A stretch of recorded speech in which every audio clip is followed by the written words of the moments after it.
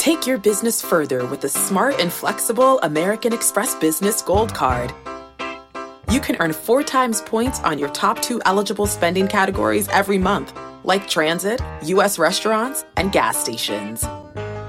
That's the powerful backing of American Express. 4 times points on up to $150,000 in purchases per year. Terms apply. Learn more at americanexpress.com/businessgoldcard. eBay Motors is here for the ride. Remember when you first saw the potential? And then through some elbow grease, fresh installs, and a whole lot of love, you transformed 100,000 miles and a body full of rust into a drive that's all your own. Look to your left. Look to your right. It's official. No one's got a ride like this.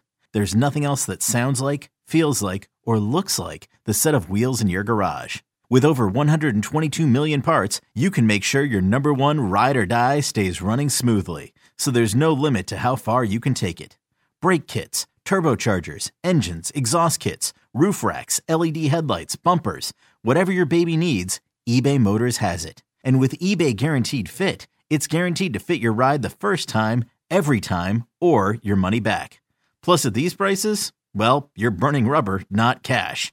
Keep your ride or die alive at ebaymotors.com. Eligible items only. Exclusions apply. Hey, Rob Bradford here. You guys know I'm always up for a good MVP story, and one of the best stories is Wasabi Technology. Wasabi is the world's hottest cloud storage company, and it's become the go-to provider for professional and collegiate sports teams, including 20 Major League Baseball teams like the Red Sox and NHL teams like the Bruins and Vancouver Canucks. Even the Liverpool Football Club is getting in on the Wasabi action. So, why is Wasabi the MVP? Well, Wasabi was purpose-built to free businesses from skyrocketing storage costs and unpredictable transaction fees that the Amazons of the world are charging. In fact, Wasabi is up to 80% less than those hyperscalers and doesn't charge a cent for businesses to access their data. From Wasabi's AI-enabled intelligent media storage, Wasabi Air, to the industry's only cloud storage service with triple protection against cyber criminals, data deletion, and ransomware, Wasabi's taken the lead in driving innovation in data storage and helping sports teams to unleash the power of their data. Wasabi, another Boston-based championship team. Yeah, there should be some passion. This doesn't have to be boring. You guys get bored by baseball. Hey, one thing the game needs is more people like you. Still have grown men run around tight pants. It's Mookie Betts. This is Daniel Bard. It's Steve Aoki. There's Sal Talamacchia. This is Brock Holt. Hey, this is John Lester. Baseball isn't boring. Welcome to Baseball Isn't Boring. Here's your host, Rob Bradford. In case you want to know how the Baseball Isn't Boring initiative started, the campaign, the mantra, all of that, then you have to go read A Damn Near Perfect Game. It's a book that just came out, co-authored by myself, Rob Bradford, and Joe Kelly. A Damn Near Perfect Game. Go right now and buy it. And if you want to know how this whole Baseball Isn't Boring thing started, well, that was the reason. It started back when we were talking about writing a book, and sure enough, boom, boom, boom, the book is here, the podcast is here, the T-shirts are here, the sweatshirts are here, the campaign, the social media, at BB Isn't Boring, it's all here. So it has been a journey in the last year, and the thing that has signified the journey more than anything, I think, other than the podcast, really is the book, A Damn Near Perfect Game. So with the book just having come out 3 weeks ago, I wanted to catch up with my co-author, Joe Kelly, and just reflect on what it's like to be a co-author, what it's like as a Major League Baseball player to write a book. And along the way in this podcast, we talk about a lot of things. I think it's pretty good insight in terms of how the process works, but also I think it's some great, great stories, including, by the way, an unbelievable story about a new pitch that he has just started throwing, which if you're watching Joe Kelly pitch this year, you're going to be like, what? So there you go. It's a good podcast. Well, at least, listen, it's a good podcast because for us, we just wanted to talk about the process. We wanted to reflect on our project, which I feel like is getting really, really good reaction. And that's the most important thing. So listen to the podcast, read the book, The Whole Ball of Wax, subscribe, rate, review, audio book, real book, podcast, whatever you want to do. Wear your T-shirt, It's all good. Baseball isn't boring. It's been a fun ride. Continues to be a fun ride. It's only going to get better. But let's just pause for a second and soak in the stories behind the project that really kicked it all off. A damn near perfect game with Joe Kelly. Here's Joe. All right, the Godfather's with us. Can you see me? Yeah, man, I can see you. Am I beautiful? So most importantly, can you be heard? And you can hear Joe Kelly from the mountaintops. By the way, because this is what I want to talk to you about the book. You picked a good guy to read the book. You like him? LJ Ganser, yeah. Shout out to LJ. I know. There was a gosh. We all know the story about how I missed my chance to do the reading, right? Yeah, well, they kindly put it in great terms of the book is getting released in a month. We only have a month until the audio version comes out. Joe, sorry, but no thanks. We need to go with a pro who could get it done right away.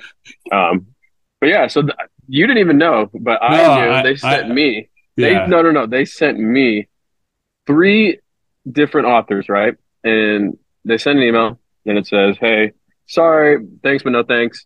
But here's 3 authors. The least we could do is let you at least pick one out of these 3." And first of all, I would have liked more than 3, right? But they had audio files, right? So I just click on their link, and then have like an audio file type of recording.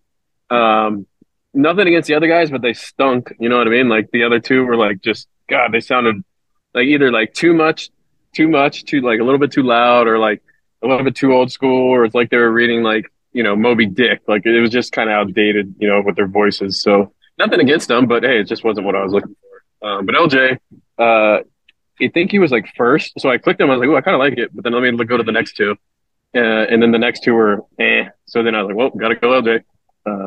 And it ended up being good. I clicked on some of his other books on Amazon, like preview to see what he sounds like with other books. He did some does a lot of like war books, I feel like, or like Well, this is sort of like a war book, but it's very similar. It's very similar. No, but I like the voice. It sounded like he could do the Sandlot. You know what I mean? Well, baseball book Sandlot. Yeah, he. You know what he does really well? He emphasizes swears. Like he does, like oh. I wish I had the book in front of me, but I'm going to paraphrase. Oh, well, that's bullshit. It's like he doesn't say, so. I know exactly what you mean. Am I wrong? I mean, like. No, you're right. I know exactly what you mean. It's good. Except like, I mean, I'm sure he's from here, America, right? And then he says like, Rafael Devers. Oh yeah, Rafael Devers. Devers. Yeah.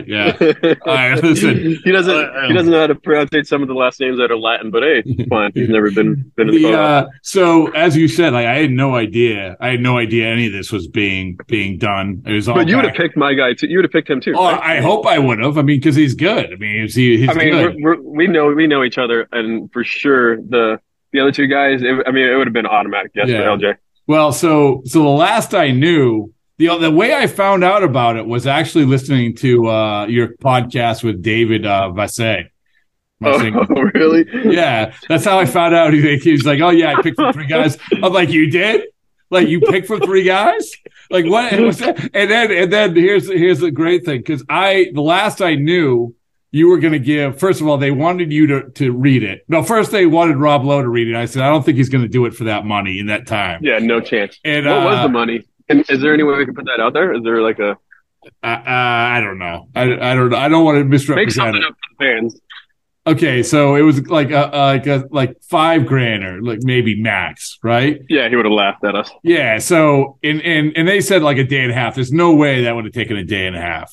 No way. A day and a half? It would have taken so long. Yeah. So anyway, they said, okay, well, Joe, you read it. He's like, yeah, I'll do it. Sure. Yeah. So you have to give last I knew you had to give sort of your sample. And so then, yada, yada, yada. Next thing I know that we're hiring this other guy to do it, LJ. And then when I was out in Arizona with you, Ashley was saying, yeah, I don't know if you were there when she was saying this. She was like, yeah, I heard Joe in the bedroom reading. He said, this isn't going to work. And I actually told Chris Sale that story the other day. He's like, no way. She's brutally honest. I'm like, yeah. That's so funny. Yeah. So yeah, she kept trying to spy on me while I was reading. Bro, it took me like damn near 2 hours just to get it perfect. Like I kept like going like 3 different chapters. I did like 10 different chapters the first 2 pages, whatever. And it took me forever. I started at like 9. I was back to the room at like freaking like 12:30 in the morning. I was like, this is pathetic. And I was like, well, I got some samples. I'll send them over. But meanwhile, she's probably spying on me going like, this clown. Dude, I could read, but I was trying to emphasize words. It would have taken you, like it would have taken me. I mean, they were never asked forever. Me. They were never asked me. It would have taken forever. It would have taken forever, like reading a book. Anyway, so I got this question for you. So we're about, as this is dropping, I think it's about 3 weeks out from when the book was published. Has it been what you thought it would be? Like, has it? You can be honest. Yeah, I mean, I think it has. I mean, I haven't signed as many copies as I thought I would get. You know what I mean? The copies have definitely been from Dodger fans, you know, bringing the books to the fields. But I told people like they want me to stop. I signed one today. Get a book. No, I was walking out of the park today, and some guy jumped in and asked me to sign. Like, why do you want my signature? That's pretty cool. So I signed it, Joe Kelly. It with me. I signed it, Joe Kelly. Go ahead. Go ahead. No, people have loved it. That I have had, you know, from neighbors to teammates, you know, to media members. You know, Manfred came a couple of days ago with he did? Raul Ibanez. Yeah. So Manfred comes, you know, talks to us about the rules. Again, I gave him one signed copy. So this is how it went down. I'm not going to talk about like the meeting and stuff, but I mean, there's some good things going on with baseball, obviously. Yeah. So Manfred, you know, it's supposed to be like a 45-minute meeting, but you know, if you're talking to me and my teammates, it's going to be longer. So like they had to like cancel, like stop us talking because like they were running out of time. Like, hey, we got to go to another field. It was like an hour and 40 minutes later. We missed stretch. We missed like we're about to get ready for the game. And Manfred's like, I gotta go. And like Manfred's like looking for like his PR team and like his security to go to his car and stuff. And I was like, well, hey, I got your guys' books and I got one for you too, Raul. And so good thing was what I did is what I signed them in the morning when I woke up to them, you know, because I knew they'd both be there. So I signed one for Rob. Like I knew he wanted one. And I signed one for Raul Ibanez because obviously he's one of the guys who got my deal done with the Dodgers. You know that story, obviously. You know, and so I ran to the parking lot like, hey, be right back. I'm running the parking lot.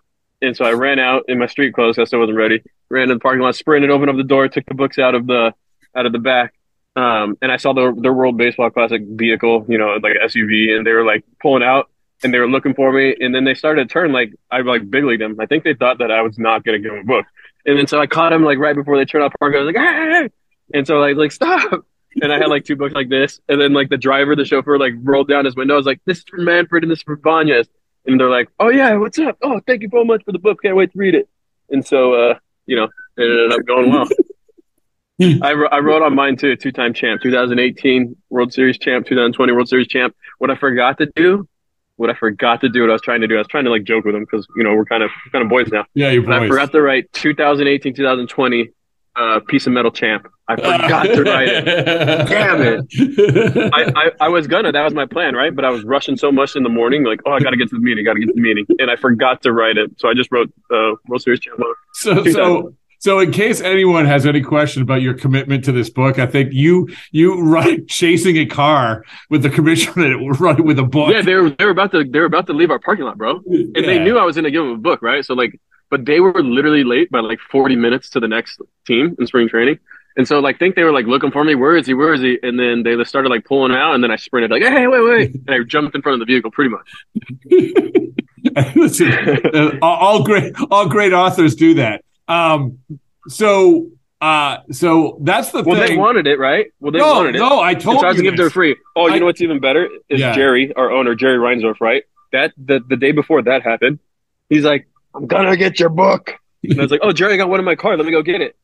He's like, no, Amazon. It's for the book sales. And I'm like, I can just give you one. There's one in the car. And I'm like, all right, you can buy it. Go ahead and buy it. You made the owner buy one? He bought my book. Yeah, I offered him twice. He said no twice. I said, Jerry, I have one in my car. I get it to you and I send it to you. He's like, no, I'm going to buy it. Book sales. And I said, I have one in my truck, Jerry. He goes, I'm buying it. So tell Jerry's Rhyme Store to leave a review if he's going to buy it on Amazon. At least leave a review. 5 stars. But so in these so I've seen like all these interviews you've done, and you've done a good job with it, man. You've done a good job. You. You're welcome. I appreciate it.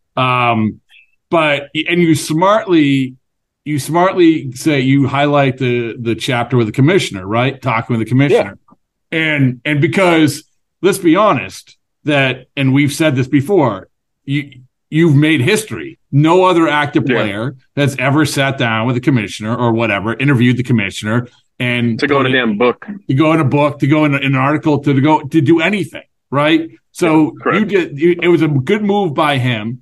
And I told you this. I saw the commissioner here at Red Sox spring training, and both, Pat Courtney, who was his guy, and Manfred, like they were both like, "Oh, thank you. That was so much. That was so awesome. That was so awesome." Because it was it helps both of us out. It does, man. Like it was like first of all, you're going on all these things saying like you love the commissioner, which is good. I mean, you should say how you feel. But also, it humanizes them. They know this. Like this is they should be doing more of this. I don't care if they do it any other time because it was most important that you did it here, right? True. Yeah. Right. Yeah. Exactly. But I mean, but this is the thing, Joe. Is that I don't know if you get this a lot, but when I talk about the book with people and said, "Yeah, Joe sat down with the commissioner," they almost do like a double take.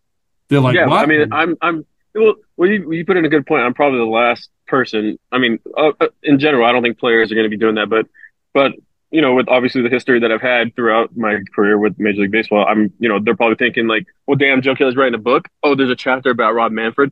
Oh, he's 100% hosing this guy. He's crushing this guy in his book, right? He's got to be talking shit.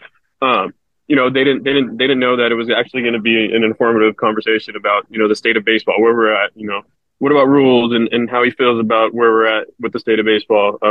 So I think it's good that, people are probably going one way, leaning into the book going, oh, here comes the commissioner. I wonder what he's going to say. He's going to roast him. And then all of a sudden they hear me on a podcast and they're like, what? This guy likes him? Yeah. Like, yeah, actually I like him because, that conversation we had, a couple of days ago was great, with the guys on my team. There's like 7 of us there. And Tim Anderson came in on the off day after they beat who was the third team they played? They had an off day before they played Columbia. Yeah. Canada. They beat Canada, and then they had an off day, and he came in. He came in for the meeting. We're like, "What up, Tim? Hitman?" And he was there, and we were talking about what's next for baseball, what's getting planned on. We talked about the whole Bally's thing, about them going belly up most likely, and he's gonna have to pretty much give lowball deals for these people to watch in market games, and he's gonna have to eat the money. But there's different things that we were talking about, and I think one day when I'm done playing, I think there needs to be a gap between the players and the commissioner, and I feel like I would be probably a good guy for that. You're the commissioner whisperer. I could be. I mean, but I don't want to work for Major League Baseball, and I don't want to work for a team, right? I kind of want to be like a contractor, where they hire these guys and go to like, back in the day, the contractor, they were ex-Navy SEALs, and they sent them to Afghanistan, and they do the dirty work. But like, I kind of want to be like the contractor of baseball. Like, I do work for them, but I don't. You're like, you know what you are? You ever see Pulp Fiction?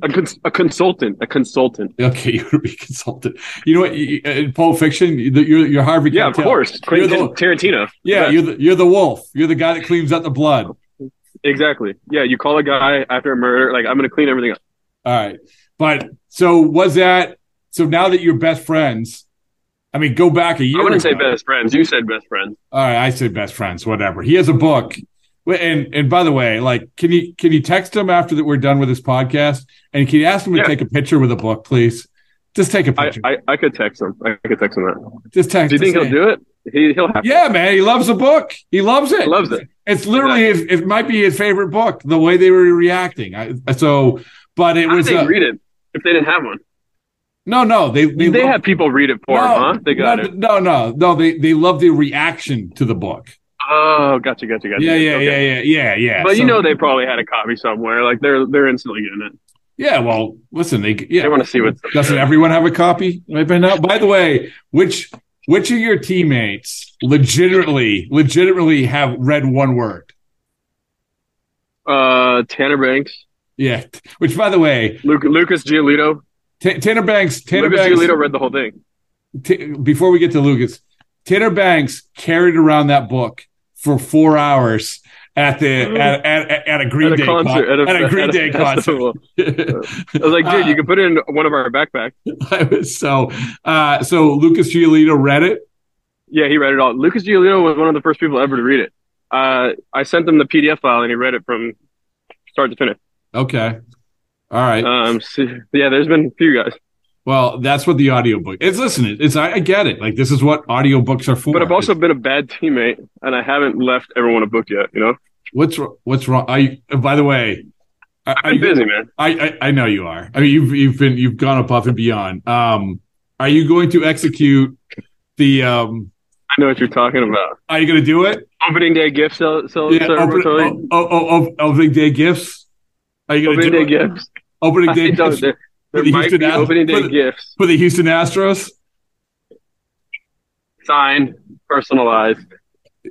Couldn't be done without you. I think it's a great move. Listen, we're just promoting a power move, huh? We're promoting literacy. That's all we're doing. Exactly. Back in the day, people used to get sent to prison for books. You know, they wanted to burn them all. You can't have books. Well, there you go. We're taking advantage of the freedom of press. Exactly. So, but I think that, here's the thing, Joe, about the book, and this is a self-serving podcast. Whatever, I don't care. I love it. Let's taste ourselves. Yeah, exactly. But this is one of the things that I'm most happy about is that the message. If you look at the reviews, if you look at the reviews, you look whether the written reviews. Where are we looking them at? Where I'll show them to you. I'll email a bunch of it to you. Thank you. But if you look at the reviews, the message across the board is exactly the message that you want, right? Yeah, okay. Yeah. No, I mean, honestly, I need to know the message. I need to know the review first, but I get you. No. Here is it in a nutshell. And I'm not just blowing smoke, and I'm not just bullshitting. You're not a bullshitter. I'm not. Well, I mean, what do I get to lose? But it was a great way. It was very easy to read. It was in your, it sounded like you. I enjoyed your voice in it. I enjoyed you being the messenger. I enjoyed this talking of actually it wasn't heavy like some other books. It wasn't heavy. It wasn't heavy like some other books. The whole point is not to, Evan. Yeah. There's something in my throat. We didn't want heavy. You know what I mean? No. I have plenty of time. Me and you have plenty of time to write more books. It doesn't need to be heavy first one to go. We're just trying to set the bait. It was people said, I read this book and it was enjoyable. It was informative. It made me think. And I read it in whatever, X amount of hours, X amount of days. I don't know. But that's to me is there you go. That's it. And it's funny because one person out of the gate, it was some writer, I'm not going to mention his name, who I think that some people in Chicago, and this was early on, had said, where's the part about Tony La Russa? Where's the part about the 2022 White Sox? I'm like, oh, here we go. The book was written 2 years ago, my guy. Right. Well, here's the thing. That's the only time I've ever heard that from that one thing. And the rest of the ones are exactly, we talk about the jumping off point about the op-ed a year ago for the LA Times about, hey, listen, here's the deal, guys. This is what baseball's about. And by the way, this is the conversation which is more prevalent than ever a year later from the lockout. And this is the best way to sort of keep that conversation going. That's been what's out there. I mean, I don't know if Lucas Giolito felt that way, but Lucas Giolito loves it. Okay. I mean, it's meant for entertainment. You know what I mean? That's what all books are for. It's supposed to be for informative entertainment. Well, I think. Yeah, but I think that a lot of this stuff hits home, and I'm not just bullshitting. I'm not just blowing smoke. I'm going to try to find this So, you know, like it hits home in so many different ways, right? Like where my neighbor out here in Arizona, you know, their kids are homeschooled. They don't play baseball. They don't play sports. You know, they exercise their Second Amendment, and they have every kind of weapon you can think of in Arizona. But he's reading it, and he's 3/4 of the way done, and he's enjoying it. And this guy was a general's aide in the military, him and his wife, and, you know, he owned his company, and he sold his company for millions and millions of dollars, and very smart. But he's reading it going like, oh, shit, I like this. You know, this is a good book. But, you know, he's completely opposite. You know, goes to church on Sunday, doesn't cuss. One of those type, and my neighbor Dax, and he's enjoyed the book. So there's all different walks of life that are enjoying the book that you wouldn't expect, right? You know.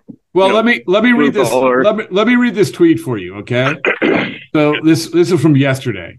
So this person obviously bought the book and read the book, and takes a screenshot of a paragraph.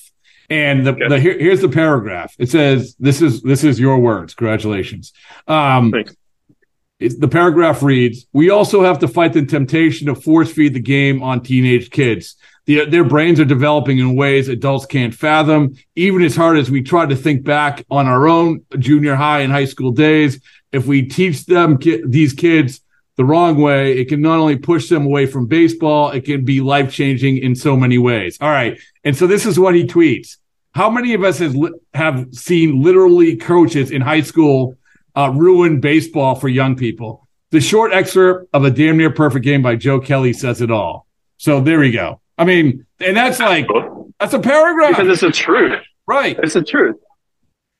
Right. So that's my point. That is awesome. Oh, You said that's from a reviewer, or is that just No, that's like just someone who read the book, who tweeted it out. No, I'll send you a bunch of others. And again, this is a self-serving podcast, but the point is that this is I just wanted to use this as a time to, like, 3 weeks out from it being dropping. Like, I don't know where we're going to end up with book sales. I hope it's really good because it deserves to be really good. But all I know is that what you set out to do, like, you accomplished it. As you sit here waiting for your tires to get changed, like, you should understand, like, you cannot sell another book, and you've accomplished it, and I'll give you plenty of examples of it. And you think so? Yeah, I think so. You think if I didn't sell another book, you think that there's been enough people who have enjoyed it that would spread the word and be like, you know what? But I actually agree. Here's the thing. No, here's the thing is that I think that more people will spread the word more and more and more because of things like that. And because also, by the way, opening day is coming up, and this is another part of this, is that it's a great gift. Well, this is not a great gift. It's a great, because who doesn't want an opening day gift? It's a great gift. Exactly. This is, and there's going to be, I've already had, like, I know the New York Times is coming out with something close to opening day about it. And that's what this is all about as we heading into, especially coming off the WBC stuff, right? So the WBC is electric right now, right? Yeah. Yeah. So you weren't, like, riled up over the Edwin Diaz thing? No, I don't have an opinion on the team side, and I don't have an opinion on the player side. I think accidents happen, obviously. Like, everyone's always going to blame a type of injury, you know, but every spring training, there's stupid injuries, you know, either PFPs or me. That one year, bro, I fucking broke my back pretty much holding 80-pound crawfish boil at my house, and I was picking up the pot, and I, like, almost, like, herniated one of my discs. So there's always going to be something stupid that happens, you know what I mean? Someone cuts their hand making dinner.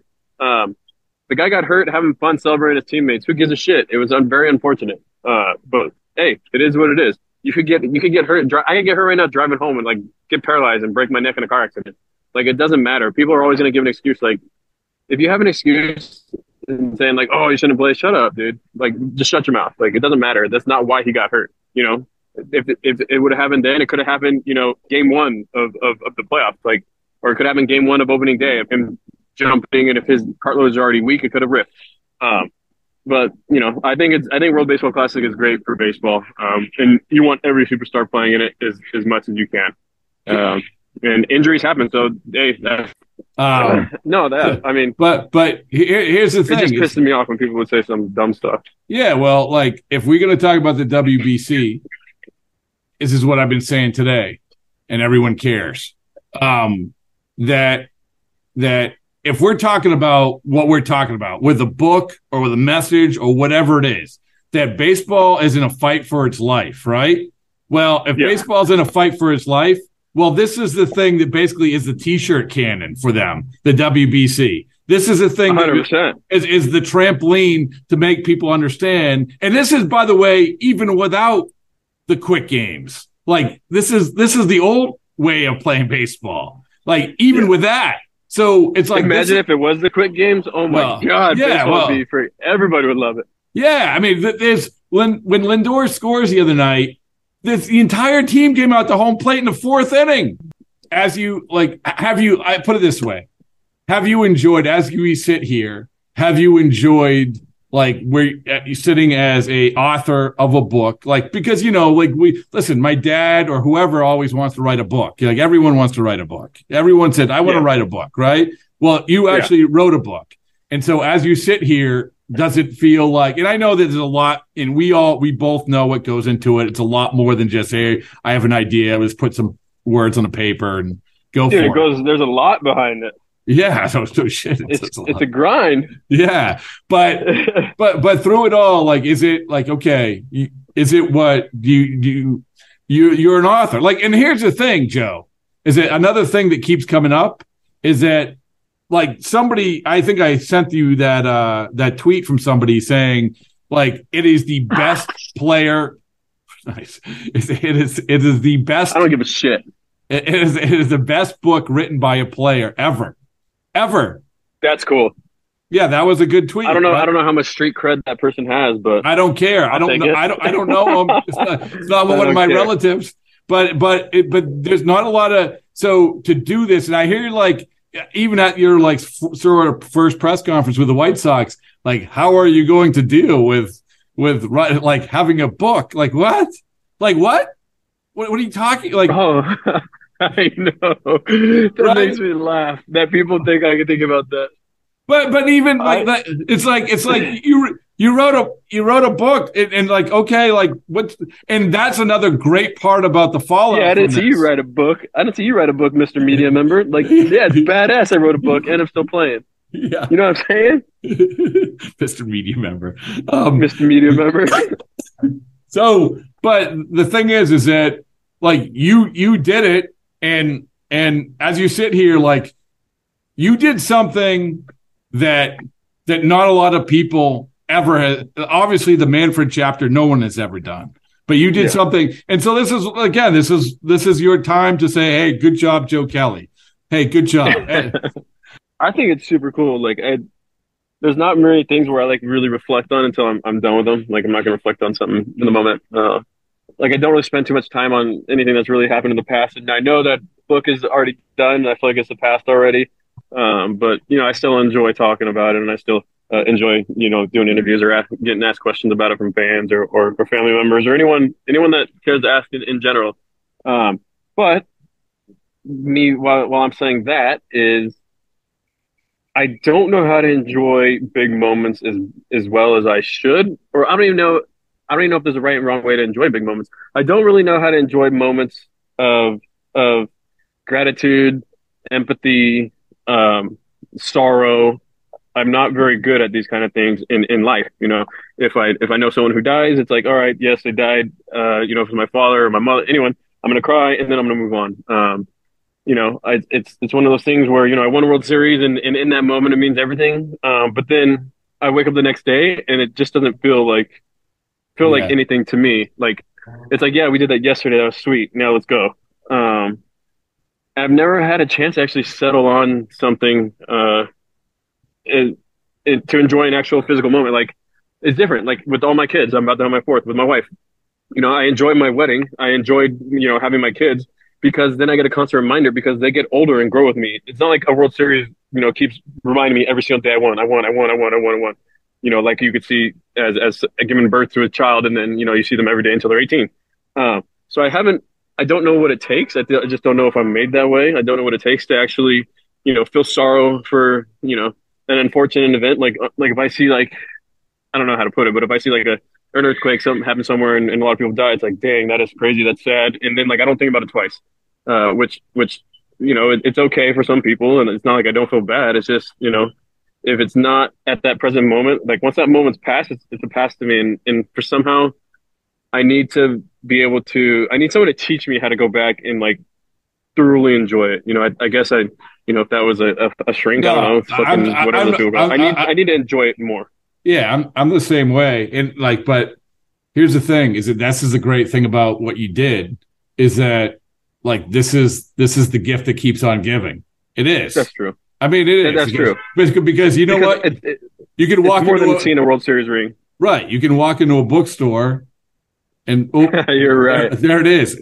But I wasn't going to do that. So when you told me to do that one day, I went on an interview that one day and said something like, you know what, I didn't even think about doing that until my co-author Rob told me to go do that and enjoy it. Because I want to say thank you to you right now, because if you didn't tell me that, my wife told me that, and I already told her no.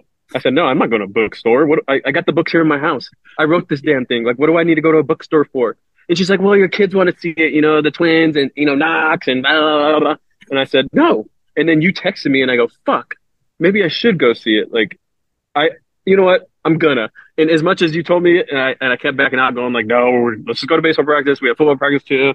We gotta do this. I got this family member coming in town, and it's book day release. People are like, hey, how cool is it? How cool is it? I'm like, I've been planning for this day for the past couple months. We knew it was gonna release.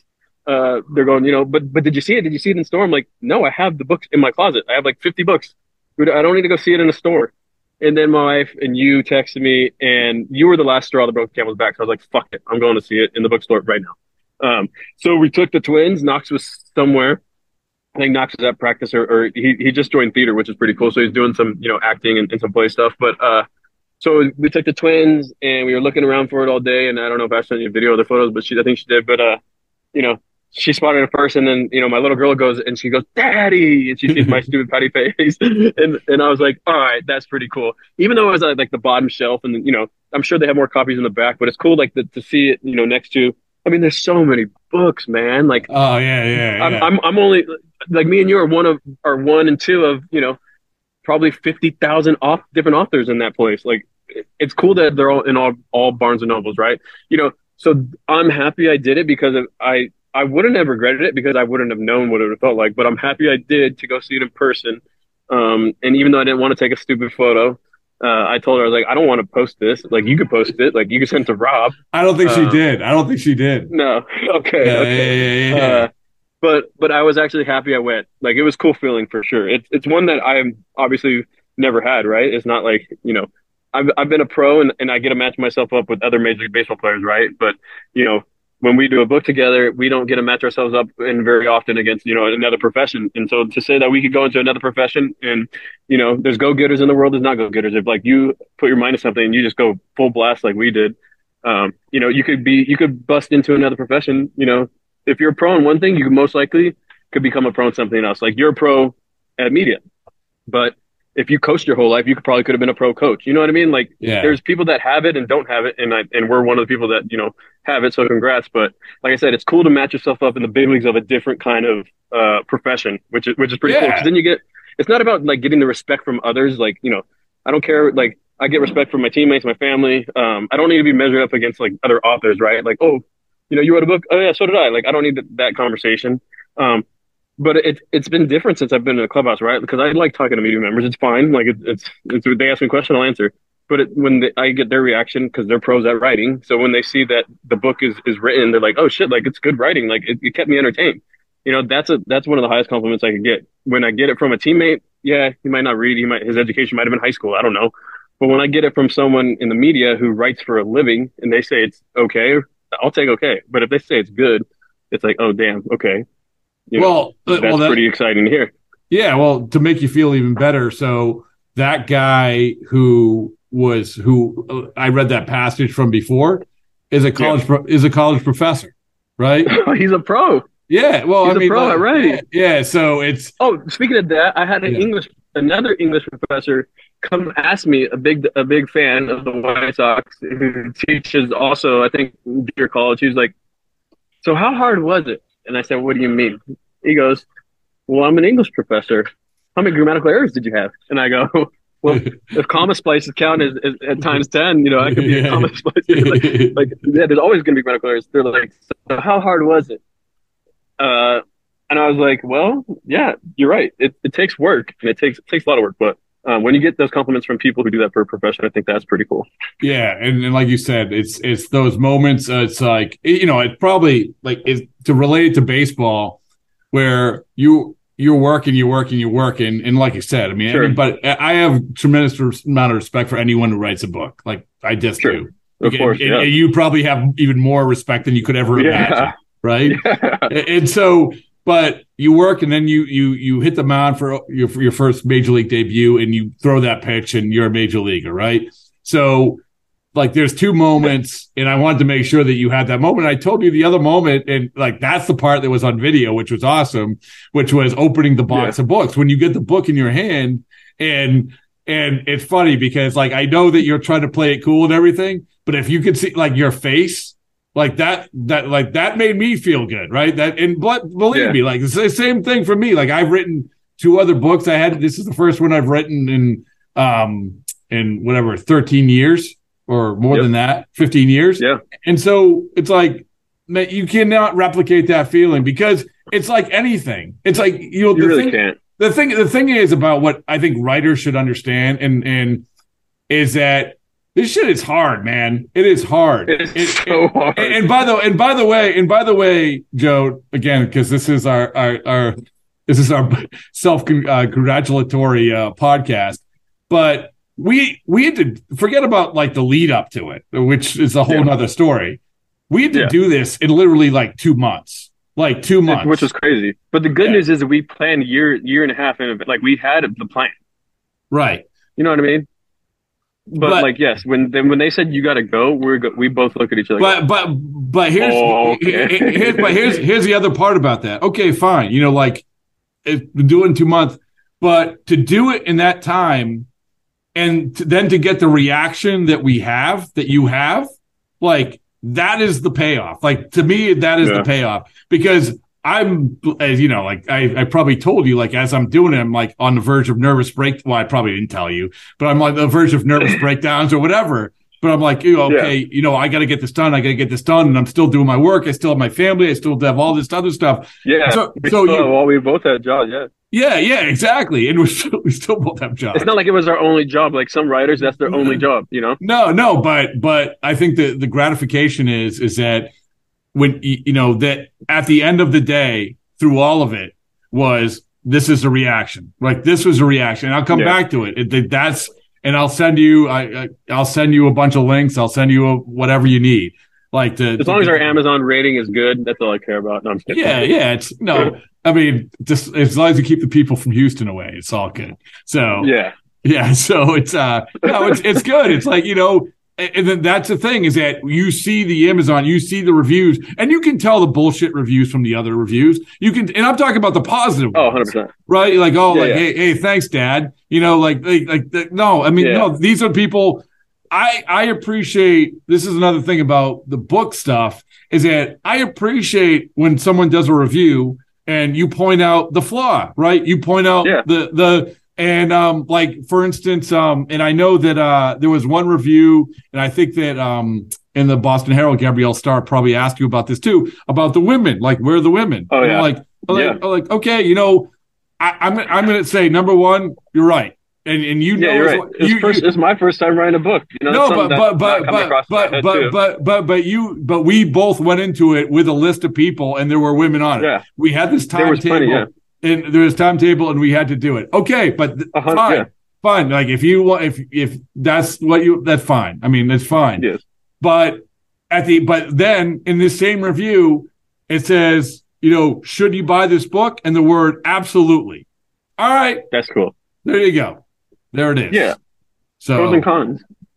Well, yeah, as long as as long as there's a whole lot more pros and cons, which I think there are. And the crazy thing about writing a book is, I mean, you know how my brain works, and it's always flowing. The other day, side note, I'll get back to the book. But the other day, I couldn't sleep because I think there's always an aha moment where you go, I think I figured something else out. Like, this is my 12th season going into the league. I'll get 11 years third time here. Like, but I've never thrown a good four seam. And I went to bed and I was like, God, I'm going to go to bed teaching myself how to throw a four seam. I promise you. And I'm not going to fall asleep until I do. And so my brain started turning, man, fast. And I was like, started going through mechanics. I started going through guys who throw good four seams. I started going through guys who throw great breaking balls, also have great four seams. So the correlation is if you could spin a fastball, you should be able to spin a breaking ball. But the opposite doesn't happen. If you spin a breaking ball and you don't spin a fastball, then there's something wrong. And so I've always known I've thrown a one finger fastball, right? But I couldn't find a way to throw baseball with my arm action, the way to get perfect spin or to get two fingers on it. And so I went to bed and I woke up the next day finally unlocking it. And I started playing catch with my catch partner, Jake Demon. And Demon goes, holy shit, man. Your ball's going straight and it's got some good carry. I was like, oh yeah, whatever. And so literally the next day was my like third spring training game. And I was like, I'm throwing these in the game. And so I started throwing them in the game and I came out of the game and like, dude, you're throwing like 19 inches of vert on your four seam at 98. Like that's elite. And I said, what? They're like, yeah, like, what did you do? And I was like, I just taught myself four seam like in my bed last night, not even practicing, like just mental. Like, no way. And so I was like, let's see if this is fake. And then I went my next spring training outing, 19 inches for my four seam. I was blowing it right by guys, like down the middle. And I usually don't throw a fastball down the middle by people. It's usually a grounder, right? Because it doesn't spin that good or it doesn't carry that good. But now I have a four seam fastball just because I was like, this is what I want to do.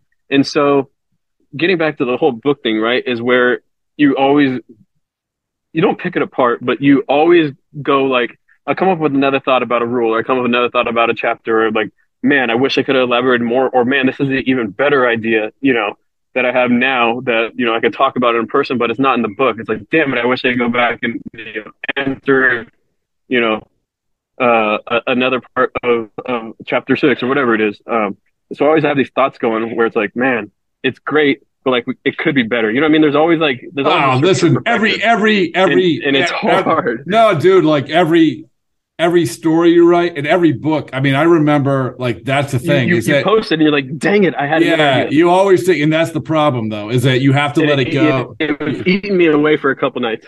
No, but you have to let it go. But but this is a great thing, is that, and this is what I hope that this whole project does, is that, when people come up to you and they say, hey, listen, you had some really interesting things to say. And now, because you have these interesting things to say, I'm looking at you in a different light. Now I want to talk to you about this. Like if I was a White Sox writer and I just heard the four seam thing, we would be having a half-hour conversation about it. 100%, but you're the first person I've told. Okay, well, there you go. Besides my wife. Don't tell anyone. And my teammates. Don't tell anyone in the next 2 days. But